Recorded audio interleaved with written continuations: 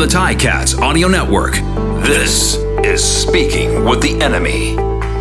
Yes, the show is called Speaking with the Enemy, and that's always referring to the other teams, not my individual guests. And I always feel like it's necessary to clarify that, especially when I bring in a guy like Natey Adjei from TSN 1050. Of course, you know him as the Argos color broadcaster. Also does some work covering the Raptors. And Natey, you are my friend, despite what the name of the show is called. So thank you, my friend, for doing this. It's great to see you. Great to see you as well, and no worries. I love coming on this show, even if you keep that title the same. I still love coming on this show. It's the free agency edition of Speaking with the Enemy, and the Toronto Argonauts, obviously not the way they wanted their season to end, considering the regular season they had, riding that high. It was the Ticats who got their spot in the Grey Cup. But what do you see when you look at this Argonauts team heading into free agency? What are your general thoughts? You know, team going into the season that has signed a lot of free agents, right? A lot of guys from Calgary, a lot of big name type of guys, and the expectations were high, but they weren't high where they weren't going to kick themselves if they didn't make the playoffs, right? They're a team that wanted to take the next step. The season prior, they would only won 3 games, right? So they want to see some improvement. They got a new coach, Coach Dinwiddie, and brought in a new staff. And new quarterback, which ended up getting changed to McLeod Bethel-Thompson, as you had mentioned. But the expectation was at least to make the playoffs, and they ended up doing that. But as the season went on, and the fans and the team saw how well this team started to gel together, things started to ramp up a little bit. We started thinking about Grey Cup possibilities, and the team was playing so well that it justified that. So obviously, the end result of the season wasn't what we all wanted, especially in Toronto, just the way the season had gone. It was an overall successful season, just if you base it off of what they had done the season prior. Well, to that point, so, I mean, if expectations weren't super sky high heading into 2021, that all changes, I have to think, heading into 2022. They did have the best record in the East Division. They were 1 game away from making the Grey Cup. So how do you expect, Dinwiddie, Pinball, how do you expect them to approach this free agency window, knowing that, all right, we did build something special. How do we make sure that we don't take 2 steps forward, 1 step back? I expected aggressive nature. I mean, we saw the aggressiveness last offseason with all the signings, right? But this offseason, they already started with getting their quarterback locked up. McLeod Bethel-Thompson, that was an important piece. We know in the CFL, though, you do need 2 quarterbacks. So I know that's Pinball's philosophy. I know that's Vinny Magri's philosophy. They are going to be in the market for another quarterback to solidify that spot. I also expect them to be aggressive on the defensive end. There are rumors that Ja'Gared Davis is an offer had been made in the legal tampering period, right? So that serves 2 purposes. 1, you're getting a marquee defensive end game changer, game on the line. He'll make a play for you. And you always wonder, watching Ja'Gared Davis, like, why don't we have a guy like that, right? He's that type of player. So that serves that purpose. You get a grade A type of player. 2, it keeps him away from Hamilton, right? And we saw firsthand the type of damage this guy could do in a season. We saw you guys 5 times, but especially in the playoffs when things ramp up and you need your best players to make plays, he's that type of player. So I expect them to be aggressive on that front. If we are able to land a player of Ja'Gared Davis's caliber, that's the move that takes you to that next level, right? It takes you from a good team to a great team. And those are the type of moves I see this team doing. Those kind of moves that, the type of players that show up big in the playoff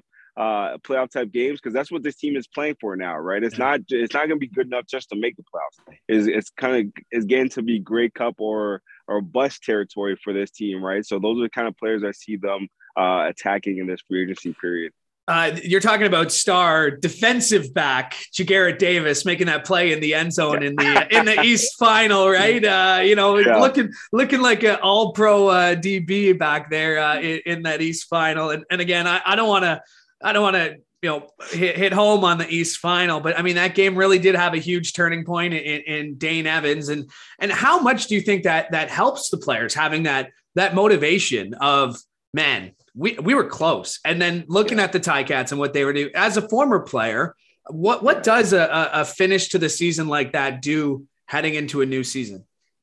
it adds a lot of motivation to your off-season workouts individually. Like as soon as you figure out what team, because a lot of guys are independent fears, but as soon as you figure out what team you're going to be on, once you're, you find out you're going to be back on the Argos, right? You're on a great team, a team that's really close, 1 or 2 plays away from being in a Grey Cup. And it adds extra motivation because that's what everybody wants to be playing for. Everybody wants to be playing to be in a Grey Cup and have a chance to be in the Grey Cup, right? So, and it factors into, how you recruit other players, right? So if I'm at home and I know I'm coming back to the Argos, I'm calling all the free agents on that list. But hey, this is what we got at our facilities. This is what our GM is like. This is what our coach is like, and things of that nature. Trying to sell my team and trying to help other guys come along that are on the fence. So, obviously, in the CFL, the teams, there's only 9 teams, so every team goes into each year feeling like they have a shot.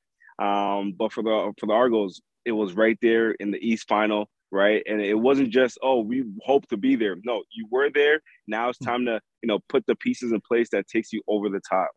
Your colleague at TSN, Dave Naylor, reporting, like we had mentioned, McLeod Bethel Thompson appears to be off the market, re-signing with Toronto. Is he one of those players that maybe doesn't get the respect he deserves, that maybe he's underappreciated outside of Toronto? You look at his numbers and you go back to 2019. I think he was the league leader in passing yards or touchdowns. I mean, and then he does what he did last year, a 9-5 record to lead his team to first place in the East. Do you feel, as someone who's there covering this team, that maybe league wide, Bethel Thompson's not getting the respect he deserves? It's a weird thing that I see from McLeod, and I kind of see it almost to the respect that Jimmy Garoppolo gets a little bit in the NFL, where he doesn't get the respect. Obviously, he's a winning type quarterback and fits that system perfectly.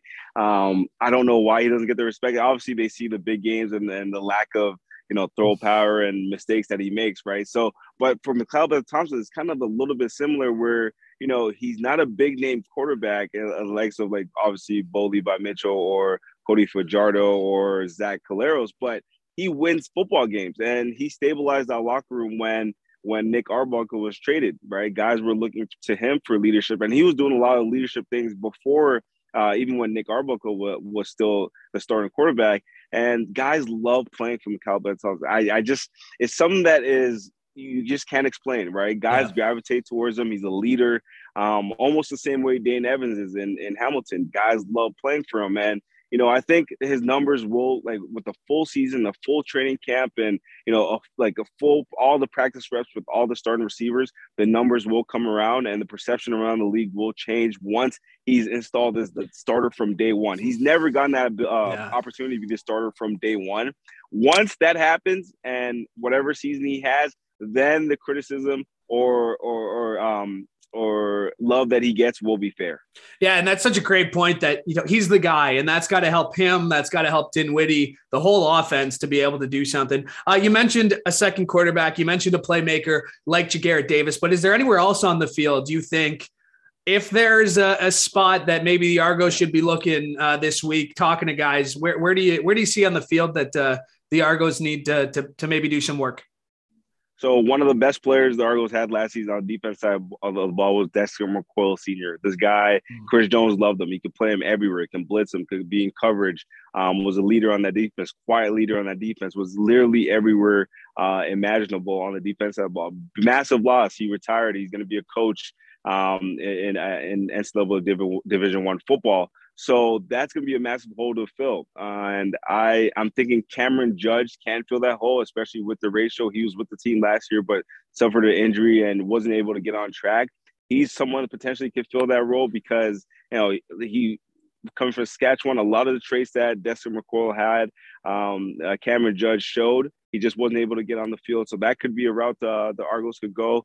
But they need to fill that hole because the reason why the defense was good, obviously Sean Oakman in the middle, but Dexter McCoy, obviously, being the player that he was, defensive, he was one of the runner-ups for our team defensive player of the year. So honestly, that is a place I see that needs to be filled. And if they don't, I don't know. I just can't. I don't know where they go because I'm thinking back to all the games that we watched, and Dexter McCall was the reason why Toronto's defense what it was. Yeah, that's such a great point. Just finally here, because obviously you played on the Argos, you know the rivalry between the Ticats and the Argos. What did it mean last year to see it competitive? I mean, because it had been so long that, maybe the Ticats were having an off year and the Argos were really good. We were talking a lot, especially in that East final. We went back to that Sky Dome game in the East. Like, what does it mean for the league, for these two cities, for Toronto especially, to have a solid two very good team rivalries going head to head 3, 4, 5 times a year? It's unbelievable. Like, for the games to be competitive, for both teams to be good, for both teams to be battling for the Eastern crown. It's what the league wants. It's what the league needs. I mean, if you go back to when I played, these games were never competitive. The Ticats owned the Argonauts, right? And that kind of flipped a little bit this season. And, I think it helps even with attendance. I mean, the East Final would have been, a pretty good crowd, but with Hamilton, bringing in their contingent of people, that just helps. It helps the rivalry. It's the longest rivalry in professional sports, right? And it's so much fun. I remember walking into that East Final. The energy in that building, Louis, was incredible. It wasn't nothing like the Team Canada game that was just played yesterday, but it was. I imagine it was close. Like, the two franchises, the hate each other, right? And that's what sports is all about: competing at the highest level against your rival. That it just means more when you beat the Ticats. I mean, we this year we've beaten the Alouettes. It didn't mean as much as when we beat the Ticats, right? So that's what sports is all about. And having a rivalry is not quite the same when both teams aren't great. Like, when both teams are great, it just takes it to another level. And I think this is what the league needs. More rivalries like this. I know they've got it in Edmonton with Calgary and Edmonton, and they got it in the prairies with Winnipeg and Saskatchewan, and then now in the East. If we get that rivalry going, it would be amazing for the league. Yeah, well said. And it's such a great point that these two teams, they both need to be good, and they both need to be able to knock each other out, 4 times a year to really, like you said, it's fun to watch for sure. Nate, despite what this show is called, my friend, thank you for doing this. I appreciate it. I know you're a busy dude, so it's always great to catch up with you. And I know I'm going to have a reason to call you up real soon. Anytime, Louis V. Anytime. And I'm going to say it one more time. We were friends. All right. For the record, it's on tape, so people should know that. We are friends. Nate, thanks so much for doing this, brother. Thanks, Louis. Have a great day.